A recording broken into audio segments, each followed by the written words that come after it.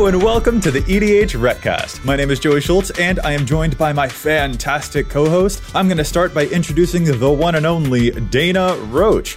Dana, Matt isn't here with us on the podcast for this week, so I'm really hoping that this means that I get a break from the dad jokes, right? Right, buddy? Right?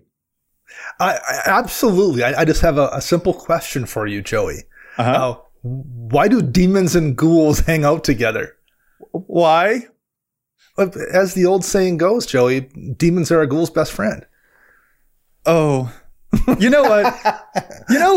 I'm going to choose to like that one. I've decided. It reminds me of... I liked that one. I genuinely liked that one. It reminds me of the Magic card Ghouls Night Out, actually. So I say thumbs up to that, Dana. I'm going to decide to sacrifice my sense of humor and just roll with the dad jokes. A+, that was wonderful. Anyway, this is the EDH Retcast. EDH Rec is the best deck building resource on the web for the Commander format, compiling data from deck lists all over the internet to provide helpful recommendations for new Commander decks. And here on the podcast, what we like to do is give all of that data a little more context. Dana, what are we talking about in this week's episode? We are going to be talking about the sleeper hit cards from 2022. Yes, we are. I am excited for this one. There have been a lot of products that came out this year. A little bit too much to keep up with, one could even say. But like, there have been some obvious gems in all those sets, but there are also a ton of like hidden gems in those sets too. And we want to talk about some of our favorites there, which I don't know. I'm excited to see the ones that you brought forward. I'm really hyped to talk about the ones that I've got too. So I think it'll be a whole lot of fun, dude. Absolutely. I'm looking forward to it. Yeah. But real quick, before we get into that topic, before we start talking about those sleeper cards, not sleeper agents, we don't want to talk about the Phyrexian sleeper agents, sleeper cards. I think that is a joke that Matt would make. So I'm making it here in his absence. Before we get to that, we want to have just a couple of quick shout outs to do. We'd like to thank Chase, also known as Mana Curve, for their work on editing the show. You can find them on Twitter at Mana Curves. And you can find all of us at patreon.com/EDHRetcast, where you can support the show in multiple ways, one of which is a shout out. Yes, it is. We have our awesome patron shout out every single week to show our gratitude for the folks supporting us. And this week, that shout out goes out to Samuel Brousseau. Samuel Brousseau, that is such a cool name. You are also super cool yourself for supporting us. Thank you so much to everyone who shows a little love to the show, whether you're leaving a review, whether you're liking and subscribing, and if you're supporting us on Patreon as well. We just appreciate all of the support so much. And Samuel, this show's for you. Thank you so much.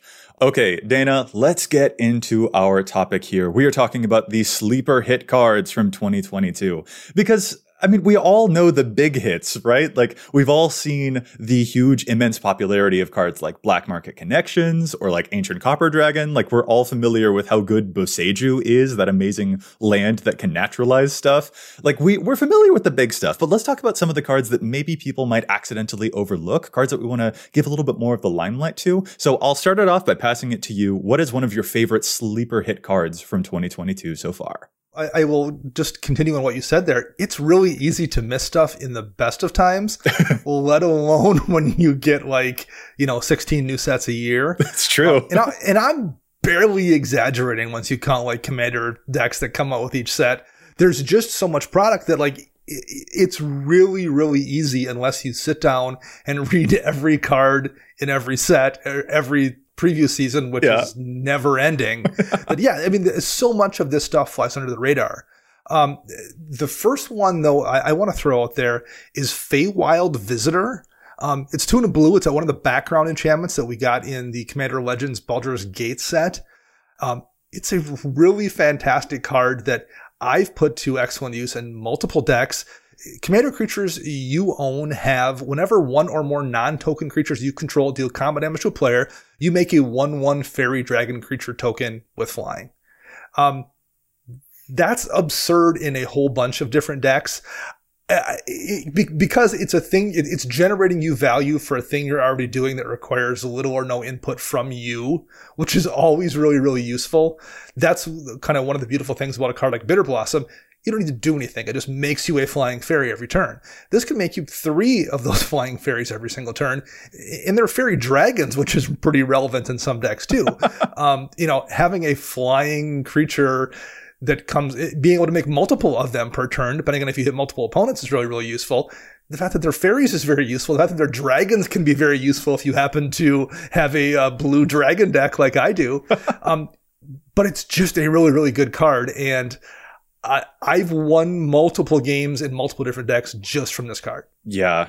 Dana, I'm so happy that you started off with a background, because honestly, I think that we just talk about backgrounds for a little while, because there's a bunch of backgrounds where I think we're going to be using here for sure. They're so good in the 99 of decks. So like, y'all know me, I've got my Commander tribal deck, which is basically my background tribal deck. Like the deck is only allowed to play cards that refer to a commander, and the backgrounds were the inspiration for that. And I was just like, if I have 2 commanders, I'll get double the background benefits. And you can actually see me play that deck on an episode of Elder Dragon Hijinks with Olivia Lewis Stardust and Rules Committee member Olivia Gobert Hicks. And it's super fun. And those backgrounds are so good when you have 2 commanders. It's really enjoyable. Seriously, check that game out. But even if you're not committing like so hard to the theme in the way that I did, a couple of backgrounds in the 99, or if you're playing just a random partner deck in the 98, Dana, they're amazing. Like the one that really gets it for me is Candlekeep Sage, which is the 3-mana blue enchantment. Whenever your commander creatures enter the battlefield or leave the battlefield, you draw a card. Oh my God, that's so good. You don't even have to be playing a blink deck. It's just, I play a commander, I draw a card. Oh, you killed my commander? Cool. I'll get a little bit of insurance off of that, and then I can play it again and draw another. Like it greases the wheels in just the perfect way, especially if you've got 2 commanders in that zone. Yeah, if you're playing 2 commanders, that card is crazy good. And it's in the perfect colors for that too. There's just so many of the most popular partner pairs are running blue. So like the fact that you can double up, it's just such a useful card. And again, it doesn't require you to really do anything. You're just doing the thing you are already doing, and it's going to generate you value, and that always feels good. Yes, yeah. There are seriously so many that we could talk about, and a whole lot of these backgrounds, like most of them are just showing up as like in the command zone with certain partners, like Folk Hero and Barakos Party Leader, for example, is one of the most popular pairs. Or cards like Passionate Archaeologist, the background that has your commanders deal damage to stuff when you cast from exile. Like that's well known for all those Prosper decks and Faldorn decks that are casting tons of stuff from exile. But like the numbers kind of fall off after that. Like Master Chef only shows up in about like 5,000 decks so far. And that's the one that gives your commanders the ability to put +1 counters everywhere. Or, Inspiring Leader is another one that gives your commanders like a buff on all of your tokens. And if you have 2 commanders, that's +4 to all your tokens. Like, I don't know. Do you have other favorite backgrounds? I'm sure you do. Like, we could seriously just talk about the backgrounds for the rest of this. Haunted One is one of my favorite ones. Commander creatures you own have, whenever this creature becomes tapped, it and other creatures you control that share a creature type with it get +2/+0 and gain Undying. The Undying part, at least for me, has been relatively irrelevant. +2/+0 in decks that go wide. In particular, I've seen this do a crazy amount of work in a fairy list, where it's always actually been kind of difficult in Fairy Tribal, if you're not playing combo, to deal enough combat damage to kill somebody. You know, there's Gravitational Shift, which is great in those kind of decks. Favorable Winds buffs creatures up as well. Those are nice. But having one more way to like play a thing and turn those, 5 fairies you had that were going to swing and hit somebody for 7 damage, turning that into 20 some damage, like that's the difference between killing somebody and not killing somebody. Yeah. And you have the added advantage of if somebody happens to board wipe or something, well, hey, they've got Undying to perhaps come back. In a fairy deck, that's less useful than, maybe if you're playing a dragon deck or something. But if you're playing a dragon deck, maybe the +2/+0 seems less relevant. Maybe the Undying is much more relevant in that kind of deck where like those big powerful dragons, you want to have as many options as you have to have them not go away. So like there's a whole bunch of tribal decks where Haunted One does a ton of work, I think. Oh, Dana, my favorite synergy with Haunted One, I just put this one into my Wilhelt the Rotcleaver deck, because Wilhelt, zombie tribal. All right, here's a zombie tribal pump card. Maybe we'll see how it works, because I can attack with my commander, give my zombies a nice pump. I mean, there are a lot of zombies that offer a lot of pumps, so maybe is this excessive? I don't know. I'll try it out. As soon as I played it in the first game, I was like, oh, I'm in love with this, because the Undying is so relevant there, because it gives your creatures Undying until the end of the turn. And at the end of the turn, Wilhelt snacks on a zombie, sacrifices a zombie to draw a card. And then that zombie, if it has Undying, will just come right back. So we get just like free extra tokens off of Wilhelt, free card draw off of that. Like, I like backgrounds, and I love Haunted One so much. This is such a good pick, and it's only showing up in like 4,800 decks right now. Oh, it's so good. Like, what if a card made Grey Merchant of Asphodel even better? And like, there's so many of those situations where it just makes already effective decks even better, or it helps ones that were like a little bit struggling just turn that corner slightly. Nice. Yeah, absolutely. As long as we're talking about some Baldur's Gate cards, I'll actually go for another sleeper hit card from that set for me, which is the card Inspired Tinkering. Dana, I feel like you might be familiar with this one because it does some treasure stuff that I think your jury deck might really, really be into. Inspired Tinkering is a 5-mana red sorcery and uncommon from the Baldur's Gate set that says exile the top 3 cards of your library until the end of your next turn. You may play those cards and you create 3 treasure tokens. This is just so solid. Like you get mana and card advantage off of this card here. And if you're doing token doubling or any artifact shenanigans, this card just greases so many wheels. I love this thing. It's a wonderful role filler. I mean, 3 impulse draw triggers until next turn for 5 mana isn't terrible anyway. Right. I mean, red, like there's better things, but like that's not unplayable. And the fact that you immediately refund if you want to and if you need to 3 of the 5 mana you spend, let alone whatever like weird treasure synergy you may or may not have in that deck. Such a good card. When I read this, I was like, I read the text on it multiple times. I'm like, certainly I'm missing something. There has to be some other downside here, and there is not. That is a fantastic card. Yeah. Oh, definitely a favorite. And am I right in thinking that you put it into that jury treasure deck? Absolutely. Yeah. Okay. Straight jammed it in there. Yeah, for sure. Yeah. This one's on my radar for nearly any red deck that I build. This one's, it's really, really spicy. Okay. I want to move on, but I feel like we still have other Baldur's Gate cards to talk about. Like, am I? There's plenty of cool stuff in Baldur's Gate. Absolutely. One of the cards that I liked most out of that set, and I've posted on Twitter about it, Candlekeep Inspiration. Yeah. Again, it was one of those cards. Instead of me being shocked by how powerful it was one where it didn't register right away. 5 mana is a lot, and at sorcery speed, that's not ideal. Until the end of turn, creatures you control have base power and toughness XX, where X is the number of cards you own in exile and in your graveyard, and that are on an adventure. So nobody can like deal with that by exiling your graveyard for one. And if you are playing something with Delve or whatever, and usually you have to have that push and pull with Delve. Okay, I have to exile stuff from my graveyard, and then it's no longer there to recur or do whatever. So that, you have to decide whether or not that's worth it. Candlekeep Inspiration does not care. Those cards are exiled. They are just buffing your creatures. And maybe that's not useful to you if you're playing, a Sphinx Tribal, or you've got just a deck filled with giant beaters. You don't maybe want to turn your 6/6 into a 5/5 or whatever. But if you are playing, a fairy deck like we talked about earlier, or I run it in my Talran Sky Summoner deck. I think the last time I cast it, it turned those 2/2 Drakes into 8/8s. And I think that's the smallest they've ever been. I don't think I've ever cast it. That was the most recent time. And I don't think I've ever cast it in that deck where it didn't make them larger than that. So there's decks where Candlekeep Inspiration just kills the table. It's 5 mana, kill every person who's sitting there looking at you right now. That's so good. It's an amazing card. And it was one of those things I was genuinely like, I knew it was going to be useful, but once I played it, I realized it's functionally Blues Overrun. It's amazing. I was just going to say, like, this actually strikes me as like a proper finisher, especially for those decks that might be notorious for like, they kind of take a long time to finally peck your opponents down. Yeah. Like there's a couple of deck building restrictions on this. You do have to be in a deck that cares about having a lot of little bodies in play and a lot of spells that you've cast. Yep. Which tends to, I think, usually take the form of like mono blue or Azorius decks especially. Mm-hmm. But like those decks are also usually the ones that need a little bit of extra oomph to be like, all right, I cast this spell and boom, this is going to be the lethal blow. And this card fits that perfectly. This card does exactly that job. Yeah. And it's only showing up in 1,000 decks right now on EDHREC. And it's like, no, what? This is a really cool finisher. Like getting blown out by this card feels neat. Yeah, and like you said, like you don't necessarily need to be playing a Spellslinger kind of deck. Most decks are running, 20 plus instants and sorceries for the most part. And if you just are playing a deck with a bunch of creatures and you're playing in a slow, if your deck is slow, you're playing in a slower meta, turn 10 rolls around, you're just going to have 6 or 7 of those in your graveyard, probably worst case, or exile, whatever. But yeah, it's it's, it's a little bit, it's narrower than an overrun for sure, but there's a lot of blue decks where that's a really powerful effect. Mm-hmm.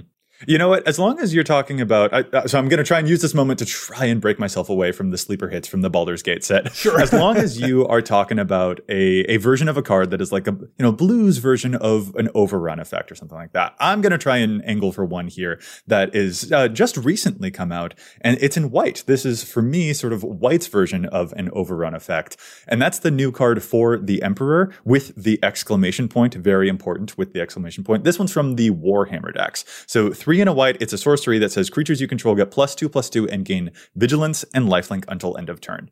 Now, this is a very new card. At the time that we're recording, it's only showing up in 207 decks, but also like the Warhammer decks themselves are new. The reason that I think this might qualify as a sleeper hit is because a lot of the discussion I've seen online has been like advice for people to take this out of the Precon tokens deck that it came in. And that's not advice that I agree with. I think this card's super rad, and I just got one from my Thalisse tokens deck, because when you have a bunch of 1/1s that you want to be kind of lethal, but you also want to keep your defenses up, and you also want your life total to go up, this card's awesome. This card is so good. Turn all of your little 1/1s into 3/3s that also give you life and can still block next turn. I love this. This is the type of card that prevents you from falling into a king-making scenario. It's so cool. And I think the immediate comparison that comes to mind is like Akroma's Will, which gives your stuff all of the keywords. And it's a really, really good card. But Akroma's Will gives you keywords, but not necessarily a little bit of extra pump. And this card has a little bit of extra pump. And especially if you're playing on a budget, this card's only like 30 cents right now. Right. I don't know. I really like this card, which is apparently an unpopular opinion, but I don't know. I really like this card. Yeah, I don't get that. Is Akroma's Will better most of the time? Yeah, probably. Craterhoof Behemoth's better than Overwhelming Stampede most of the time, and it doesn't mean no one runs Overwhelming Stampede. Right. They run that and Craterhoof and Overrun and no Losdos. Yeah. half a dozen of those things. Right. Triumph of the Hordes and whatever. Like, there's a whole bunch of those effects that people run in those decks. Not being as good as Akroma's Will isn't necessarily a bad thing. Yes, it's perhaps not as great as some of those green overruns, but you're not in green, you're in white. And I wouldn't run it in a Selesnya deck or something, but in a white deck or a Boros deck, that's a really, really good card that is probably going to kill one person. And on top of that, that lifelink is going to make it very difficult for someone to kill you on the crackback. Yes. It's not as good as Trample, I wouldn't say, more often than not, but you're leaving out blockers to protect yourself, and you're gaining enough life to make it much more difficult to finish you off. Yeah, that's huge. And again, maybe this is just because I have been playing games with Matt Morgan and Dana Roach, who have this indescribable need to always attack me and reduce my life total. So I've begun to get a little bit more precious about my life total. So when I see a card that could give you like a bunch of life while also dishing out a bunch of damage, maybe it's just because of how many games that I play against you guys at twitch.tv/EDHRECast that is informing my love of this card. I don't know, Dana, I'm not sure if you can speak to that. Am I off my rocker here? No, I like it a lot. I don't necessarily have a deck that wants it right now, but it's one of those cards where I look at it and I'm like, oh, if I had this deck, I would want it. If I had this deck, I would want it. Like, there's a bunch of different lists. I can absolutely imagine where it would shine. I just happen to not have one right now. But I will say this, it's a card I did buy a single of, because I'm like, I'm going to at some point build a deck that wants it, so I'm just going to have one here. So I bought the single even if I have no place for it, because I want to have one. Yeah, man, these cards are these are so cool. These are great gems. Like, don't miss out on some of these cards. There are a lot of big splashy things that are taking up a lot of attention, but some of these other cards definitely deserve a good amount of attention themselves too. There are so many more that we want to get to as well. But Dana, I think if I keep talking about them, I might explode because I'm clearly getting a little bit too excited for myself here. So how about we take a quick breather? We take a quick pause for Challenge the Stats. What do you say? That was such a smooth segue, and Matt wasn't even here to see it.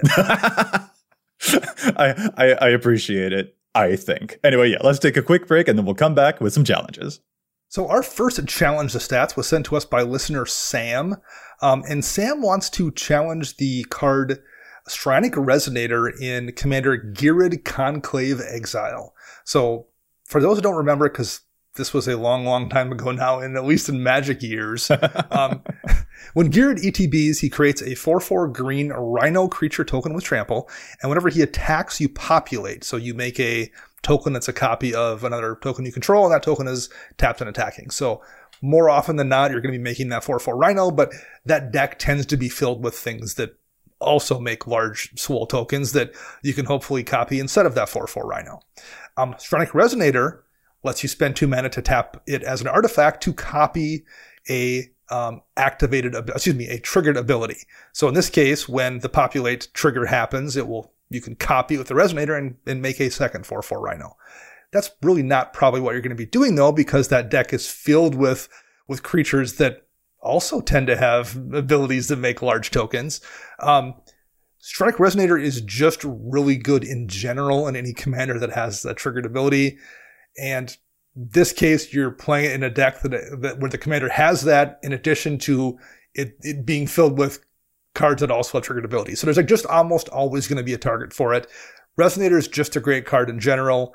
This is a deck where it probably is even better than it usually is, and it's only in 3% of decks right now. So I think that's a good call, Sam. Resonator should be in more Jira decks for sure. Wow, I'm looking through a couple of those triggered abilities that are in this deck, and there's stuff like Quartzwood Crasher and Giant Ataphage, and like those. Ataphage was the one jumped out at me. I was like, that feels like a pretty good thing to copy. Yeah, that's a feels good moment for the pilot, but that's a feels bad moment for yes. Let me do the math here. Literally everyone else. Yes. All right. Yeah. Cool. I'll move now on to my challenge here. And I mentioned my boy, Sir William Will Helt the Rotcleaver earlier. And I'm going to do a tricky challenge here on a card that I think is overplayed in that Will Helt deck. Endless Ranks of the Dead. Buddy, let's talk. You're currently showing up in 68% of the nearly 10,000 Will Helt decks out there.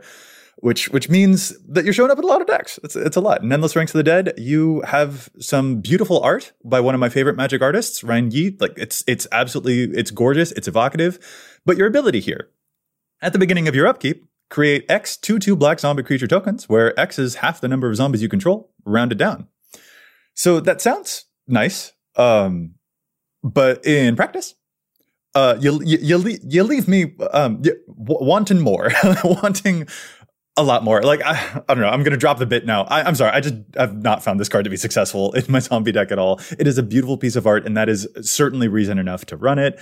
But in my experience, this card, I mean, if you only have one zombie in play, it doesn't make you anything. If you have nothing in play, it doesn't make you anything. And those are very feels bad moments, especially when you know the type of value that these zombies could be churning out a lot more consistently. Like a zombie creator that I tend to run instead is like Newscraft Mob, for instance, which can create a ton of zombie bodies at a much faster rate.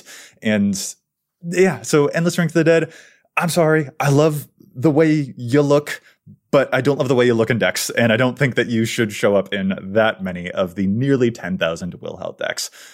Fellow Necromancers, I would love to know your experiences with this one, but this strikes me as a card that is a little bit on the slow and shambling side when our zombies are currently moving into the 28 days later, we're going to run really fast type of style. It's one of those cards I think about years ago when I first started playing Commander, so we're talking like Return to Ravnica era. The person I played the most with had a zombie tribal deck, and I distinctly remember him saying, oh, I can't wait to replace Endless Ranks of the Dead with something a little bit better because it misses too often. And that was 150 sets ago. Right. A bunch of which were very zombie centric. There's just been like, it wasn't that amazing back then. And there's been so many zombie cards or zombie adjacent cards or tribal cards added since then that there's probably something better than Endless Ranks of the Dead for most zombie decks. Well, Dana, you said 150 sets ago, and that was only last week, buddy. Like, that was... Right, yeah, right. I am probably wrong by saying 150. You were correct. Well, and as like a replacement idea, for example, like Reflections of Lityara is one of my favorite cards in my Will Helt deck. That's the one that copies the creature spells of a certain type that you cast. So it enters, you choose a creature type, zombie, and whenever you cast a zombie, you'll get 2 of those zombies. Like, that adds up, and it's doubling your lords. It's doubling the zombies that have like death triggers or death effects. It even gives you an additional copy of Will Helt. So Will Helt will see another legendary Will Helt, and that Will Helt will have to go away, but then you get a decayed zombie right away from it, which you can eat to draw cards. Now I'm just sorry. I really like my Will Helt deck, and I think that there's a lot of fun stuff that you can do with it, but Endless Ranks of the Dead has not made the cut for me. And now I think I'm done talking about it because we need to move on. Otherwise I'll talk about zombies forever. All right. Man, I really can get just off on a roll on some of these. I'll talk about Baldur's Gate forever. I'll talk about zombies forever. It's almost like I love this game or something. I don't know. So let's just talk about sleeper cards from this year forever. Yeah, let's do that. And you know what? I can't wait. I'm too excited. Dana, I'm going to jump right back into it with one of my picks here. Do you know Coronation of Chaos? Are you familiar with Coronation of Chaos? I am not familiar with Coronation of Chaos. So this one's another Baldur's Gate cards. Look, I'm sorry, but it's really good. Okay, it's in about like nearly 1,200 decks right now, and it is just a common for 3 mana. It's a 3 mana red sorcery where 3 target creatures can't block this turn, and they're goaded until your next turn. This is a common. This is like mini Disrupt Decorum to me. I love this thing. It is so tiny and doesn't seem like it would be as annoying as it is. But 3 target creatures, that can be different people. That can be, hey, one person, like, hey, you and your 3 creatures can't block me this turn. I'm going to punch your life total. And also now on your next turn, you've got to hit another one of our mutual opponents. Like, this thing is so pesky and I just love it so much. Yeah. I had forgot about this card. I had to go look it up briefly here to read it. I'm like, oh, I remember, because I've had this card used against me at least once. It's also one of those cards where you can lean really heavily into what you want to do. Do I just want to basically make my stuff unblockable by making this person's 3 creatures unable to block this turn? And then I don't care if they're goaded, I'm going to kill them because I'm punching through. Like, that's a really useful thing to do. Or are you in a situation where you're like, I don't care if the stuff can't block. I just wanted these 3 things to either have to swing at somebody else or just be tapped, or, you know, that person's weak commander, I want them to be forced to attack into somebody so it gets blocked and gets killed, whatever. It has a lot of utility that isn't necessarily readily apparent on the card. You can use it for a lot of different things, and that's always really useful. Yeah, especially the thing for me is that it's a goad card that doesn't fall off into being completely useless when it's down to a one-on-one. Mm-hmm. Yeah. That's really big for a goad deck. Like, I've got my Karazakar goad deck, which is why I took an interest in this card to begin with. And I loved it even at the very end of the game where I'm down to one person, where a Disrupt Decorum goading all of their creatures against just a single opponent doesn't feel as great. I mean, it's still an amazing card. I'm certainly playing it in that deck because when you have multiple opponents, oh man, it's glorious. It's the biggest safety blanket in the world. But this is a card that I do prefer to see when I'm down to that one-on-one, because now I'm like, all right, sweet, your 3 best things can't block my 5/5 and my 6/6 and my 4/4, and that might be enough to actually push through the lethal thing. So it's such a diverse card. Not even when you cast it, it's diverse. It's also diverse at different points in the game, and that is just chef's kiss for me. Absolutely love this thing, and it's just a common. Love it. Yeah. Well, like I have an uncommon, I guess, that is fits a similar role. One of the things you liked about that card was how it was never dead, even when you were at the end of the game when you only had one opponent. That's what I like about Twinferno. Twinferno is an instant speed spell. Whenever you cast your next instant or sorcery, this turn copy that spell, you may choose two targets for the copy. It's 1 in a red. That's pretty typical thing that you oftentimes see in red, but it has 2 modes. Ooh. That's just the first mode. The second mode that you can also choose is target creature you control gains double strike until end of turn. The problem, and I'm using this term roughly because double strike is an amazing ability, but it doesn't stack. Like, you don't want a bunch of things in a deck that do double strike. There's a couple different pieces of equipment that give double strike, and like, I'm always leery of including too many of them in my equipment deck because I've been in plenty of situations where I have one out and then I top deck one. I'm like, that doesn't feel great. Similarly with, you know, an instant speed spell, like Temur Battle Rage is already a pretty great card. You know, if you have 2 of these in your deck, are you going to have them both in hand very often? Not that often, but like, it still feels bad when it occurs. Well, in Twinferno, that problem kind of goes away because if you don't need to use the double strike ability because your creature has double strike, because you have Temur Battle Rage already out, whatever, you can still copy a spell. Like, it kind of eliminates that problem of double strike not stacking by giving you something else very, very useful already on that card. Yeah, that's a great one. And also, can I just admire the portmanteau of that name, Twinferno? Yes, exactly. That's hitting on multiple axes. But yeah, no, you're so right. Like, they're the cards that are so good, but they risk redundancy with each other is a difficult thing to navigate. And this card gets around that in so many neat ways. I don't usually think of like, oh, this deck that cares about double strike and cares about copying spells. Like, those do feel in my brain like separate deck archetypes. But sure. But they're not necessarily. And that's a thing that I need to be. I'm just like, wait a second, that isn't necessarily true. And I'm glad to have this extra thing. Like, I would If these cards didn't have one of those other abilities, like 2 mana to give a double strike to a thing, that is actually still the thing that we've seen have a lot of success in this format. And 2 mana to copy a thing. Yeah, right. Yeah, we've seen that single effect having a lot of success in this format. So when you squish them together like this, you get a really impressive red uncommon. I'm a big fan of that card, and again, it's just wonderful to see cards like that feel like they're always going to be useful in your deck, no matter the situation. I'm a big fan of that. Yeah, modal cards really get a lot of work done. Yeah. You know what? Okay, we've mentioned this one on the show before, but Dana, this is another one that we're both a big fan of. So I think we have to mention Protection Racket, right? Yes. Protection Racket is so, again, it's led to some of the silliest, and it's so fun to play this one. This one is from the new Capenna set, I believe. Protection Racket is 3 and a black for an enchantment that says, at the beginning of your upkeep, repeat the following process for each opponent in turn order. Reveal the top card of your library. That player may pay life equal to that card's mana value, and if they do, exile that card. Otherwise, put it into your hand. So Dana, I believe I may or may not have tormented you and Matt and any of our guests on our stream when I put this into my Yannette deck, which is full of a rather large number of 9-drops, and just peeled a bunch of 7 and 9-drops off the top of the library, asking if you wanted to either let me draw extra cards or if you wanted to pay 9 life. I love this thing. I know I keep saying that, but this is like really, really cool. It is. It's similar to your Yannette deck. I'm running it in my Silumgar Dragons deck, where every creature in that deck costs, 7 or 8 mana. Similar thing that just, hey, you can either take 8 damage from this Astral Dragon, or you can give it to me. And either one of those situations feels terrible if you're the person on the other end of it.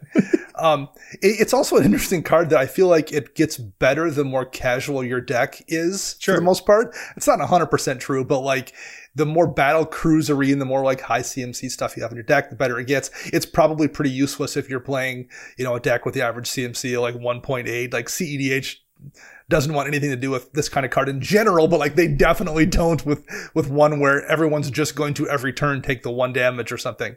But in a relatively casual meta, this not only is very effective, it is a fun card too. Like it makes for good stories, and that's always a great thing to say about a card. Yes, yeah. And there are a lot of decks that just like kind of naturally encourage playing a lot of high mana cards, like Henzi Toolbox Torre, for example. Also is like it wants you to play a bunch of big creatures to get the blitz reduction off of Henzi's effect. But when you're just ripping them off the top of the deck, it's like, here, either take damage to make it so I don't get the creature, or let me have the creature, at which point I'm going to deal a bunch of damage to you with said creature. When we talked about it before, I think I said that it's the type of card that rewards you for being a little bit foolish with your decks, which is just a section of gameplay that I absolutely love just to death. So that's one that I think I had to point out here as a sleeper card that works in some really fun contexts. In itself balances a little bit too in that regard, because like you're never going to get a land. No one's ever going to let you get your land drop for the turn off that.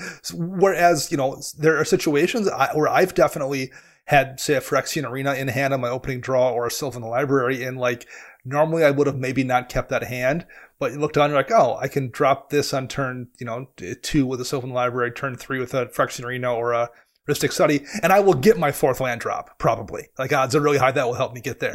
This doesn't do that, right? Like no one's going to let you take that land after you drop it on turn 4.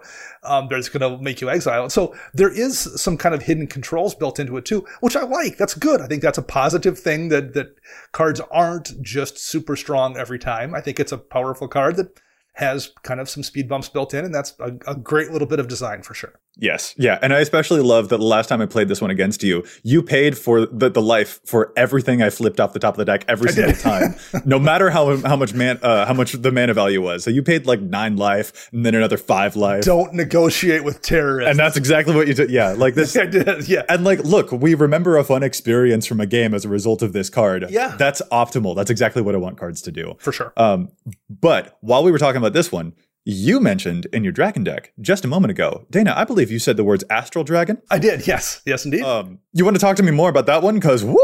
Astral Dragon, again, is an example of a card that's just fun. So yes, it's 8 mana, which is maybe not a lot of fun. The fun is in what the card does. It has an ability called Project Image. So when Astral Dragon enters the battlefield, you create 2 tokens that are copies of target non-creature permanent, except they're 3/3 dragon creatures in addition to their other types, and they have flying. So, I mean, okay, worst case, you make a couple of 3/3 Soul Ring dragons, I guess. Or you make a couple of like 3/3 Rhystic Study dragons, or like there's a bunch. The things you will make copies of in this when you successfully cast an Astro Dragon is ridiculous. Like there's just so many dumb things that can happen. And every time I've seen it cast, that's been what it is. It's been something absurd. Oh yeah, these are my Smothering Tithe dragons. Yeah, right, exactly. Yeah. These over here, these are my Parallel Lives dragons. Get ready to see a whole lot more of them. It's bonkers. I think that this card might be pushing the definition of sleeper hit because, Dana, it is the most popular card that we've talked about so far. It's showing up in 6,600 decks so far. Yeah. 2% of decks that are eligible to play it. So we need to watch out for that. But yeah, I feel like this qualifies. This is it's just so dang fun. And I think a lot of the attention in that set went to some of the bigger, more obvious dragons like Miram and all of the stuff that the ancient Copper Dragon was doing in that set. But Astral Dragon has produced some absolutely wacky game states that are... It's just cool. And again, this is another one of those cards that, like, if you're playing a Blink deck, for instance, again, sometimes a Blink deck might struggle to close a game out. Well, the fact that this makes tokens that are also creatures that fly is going to help you close that game down. Like, they are more vulnerable. You're not making copies of an enchantment, copies of an artifact that are difficult to remove, whereas creatures are a little bit easier to remove. So, like, that seems like a downside at first, but it actually helps you win. It helps you deal more damage. This thing comes in with 10 total power. Right. For 8 mana. And you get a bunch of extra bonus effects for whatever Mats Mirari's Wake was doing over there. And you get 2 of them. Right. Like, that's... Yeah, 10 evasive power for 8 mana, particularly in like not green, is a pretty decent rate of exchange. Yeah. Let alone whatever added gas you're gonna add onto that because of the silly thing you copied.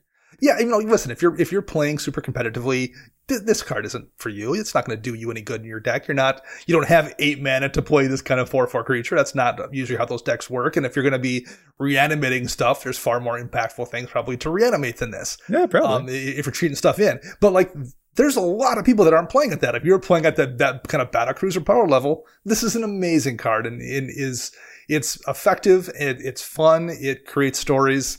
Absolutely. Perfect choice. Yeah. That's a fun one. I'm glad that I'm glad you mentioned that just offhandedly in talking about dragons and protection rackets and stuff like that. I'm glad that one came up because that one's near and dear for sure. So we talked about that card there. That's a little bit absurd. That's a luxurious, right? If you're casting an 8 mana dragon, you're playing in a specific kind of deck where like you're able to do those kind of things, and that's not something every deck can do.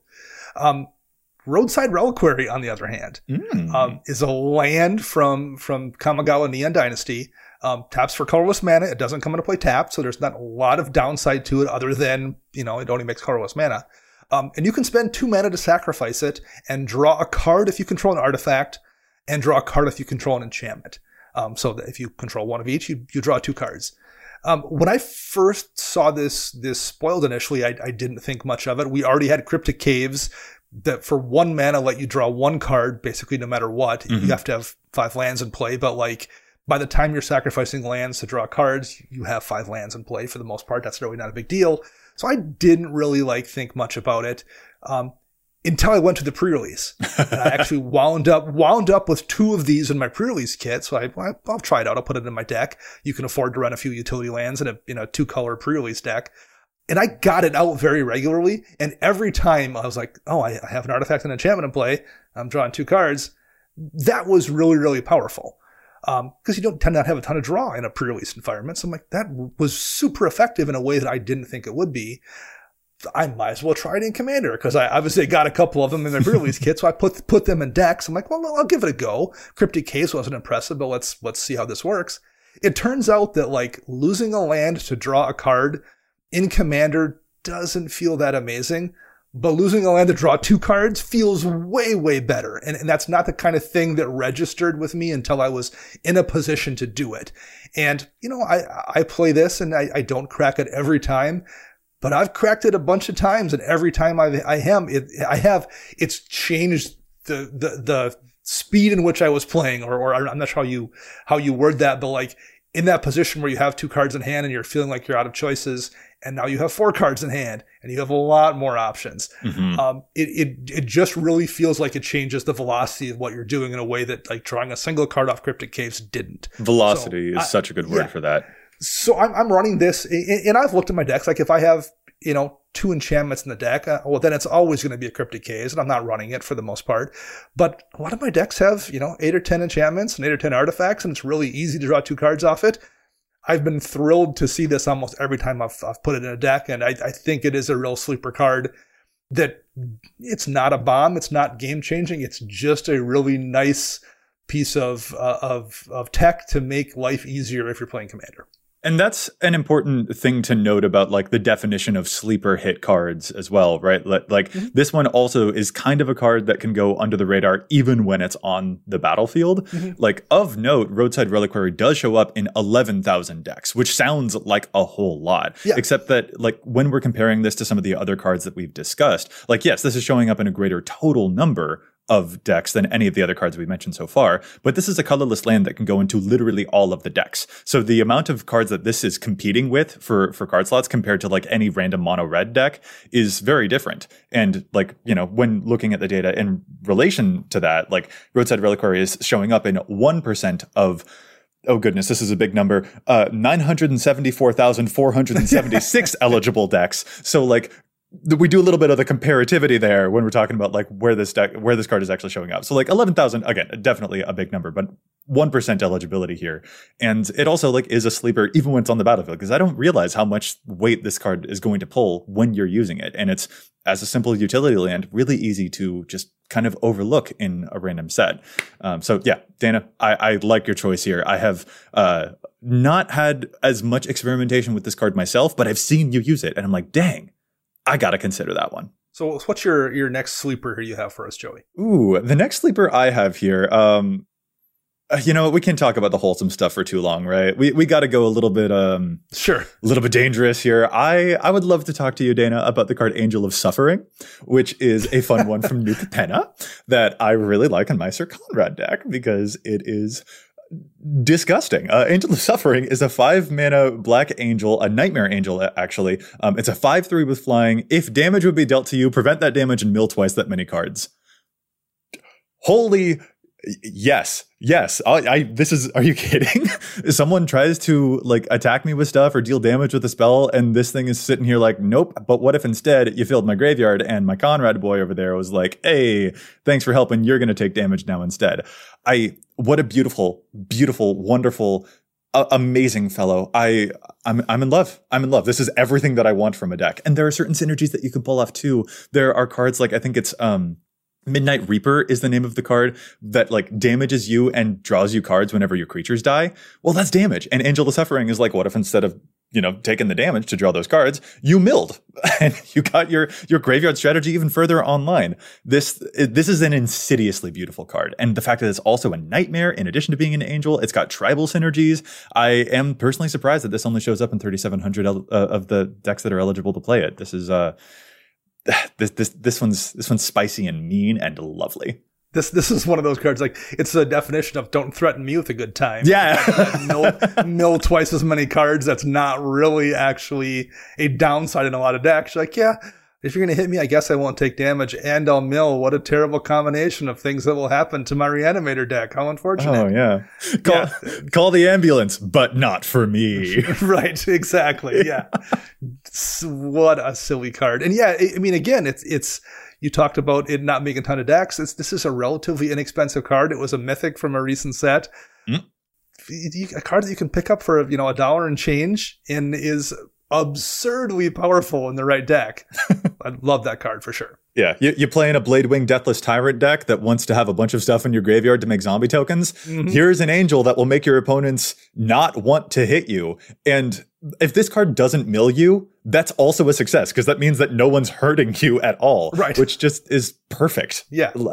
Can't. I will gush. I will just keep gushing. I get so excited when we talk about these cards. So Dana, you gotta take it. Sleeper goes back to you. Mike's back to you. So there's been a lot of interesting pieces of equipment made in Magic over the years. But but we've got a couple of them this year that actually kind of really jumped out at me that I like quite a bit. Mask of the Schemer and Robe of the Archmage, and I will mention them both because they both are blue pieces of equipment and they both do kind of something similar. Robe of the Archmage draws you cards for each point of damage you deal. And Mask of the Schemer, when an equipped creature deals combat damage to a player, it connives X, where X is the amount of damage dealt to that player. So connive means you draw X cards and discard X cards and put a +1 counter on the creature for each non-land card discarded this way. So again, it's just a way if you happen to be playing an equipment deck that has access to blue, you're probably running equipment that buff that some creature up to a large amount, and you're going to draw so many cards to the point where, thanks to Double Strike, there's been multiple times where I've had to find a way to destroy my own robes or destroy my own Mask of the Schemer before the second damage trigger could happen on Double Strike because it would have milled me. So I've like drawn a ton of cards and I'm like, I really hope there's a disenchant effect in here so I can destroy the mask before I have to deal with the second damage trigger happening, because then I'm going to lose a game. Oh, wow. So I guess that's what we call a good problem, I think. You're probably in an okay position if you've drawn that many cards. And I've had that happen more than one time, including, I think, a couple times at events this year. So people that I was playing with, they had to witness me trying to destroy my own mask to not lose a game. That's so funny. That one is a call an ambulance, but actually, wait, no, it might need to be for me. Exactly. Yeah. Yeah. That is an extremely good problem to have. Like, I love the Robe of the Archmagi because especially it lets you draw a bunch of cards when you deal combat damage to a player with the equipped creature, but it also equips shamans, warlocks, and wizards for a significantly reduced cost. Yes. And there are a lot of incidental shamans and warlocks and wizards out there. This is like really cool. If you're playing changeling stuff, that could be neat, but if you're also just playing a random Adeliz deck, that could be great. Kangi, Skywarden also happens to be one of those creature types, or Alela, Artful Provocateur, is itself a warlock, and it's very evasive, so you're probably going to do a pretty decent chunk of damage, getting in little hits here and there. The one that really impresses me is this Mask of the Schemer because it powers up the thing that it's attached to. Yes. So you get to connive more and more and more every time that this happens. Exactly. And that is like legit dangerous. That is a little bit like, yeah, it does not surprise me to hear that you've nearly drawn yourself out with both of these cards. Yeah. I mean, like, obviously Robe is probably going to draw you enough cards that you're going to find a win condition, but like Mask in its own way is the win condition. If you draw a bunch of cards, you're going to buff that creature enough that it will kill someone next turn in addition to maybe whatever crazy things you drew. So yeah, no, they're both fantastic cards and probably see a little bit less play because blue tends to not care about equipment quite as much as like Boros, white red combination things do. But if you happen to be playing in a blue artifact deck, like I happen to have one, both those cards are amazing. Yeah, and that new Ayesha Tanaka Armorer also is another one. Yeah. Cares about having a lot of artifacts and it wants to buff itself up. These would both be really good picks for that one, most likely. Like, oh yeah. Oh, Dana, these are such great cards. I feel like when you pull these equipment out, I'm going to need to have my Angel of Suffering ready to protect me because you're about to do. Thanks. So I can mill you for 60 or something. Yeah, exactly. Oh man. Oh, this is so cool.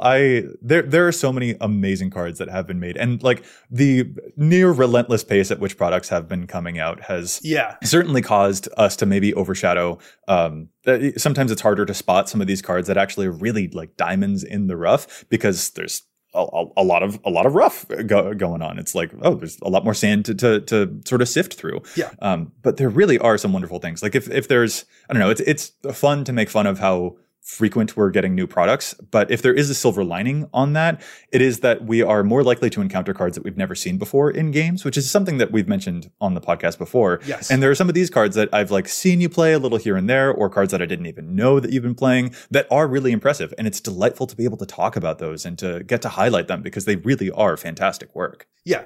I mean, it's like we talked about, just once upon a time, it was much easier to look at every single card that got released, and you're just going to miss stuff these days. So hopefully this kind of thing is helpful to users out there who did miss this stuff because it was easy to miss. It's really easy to miss.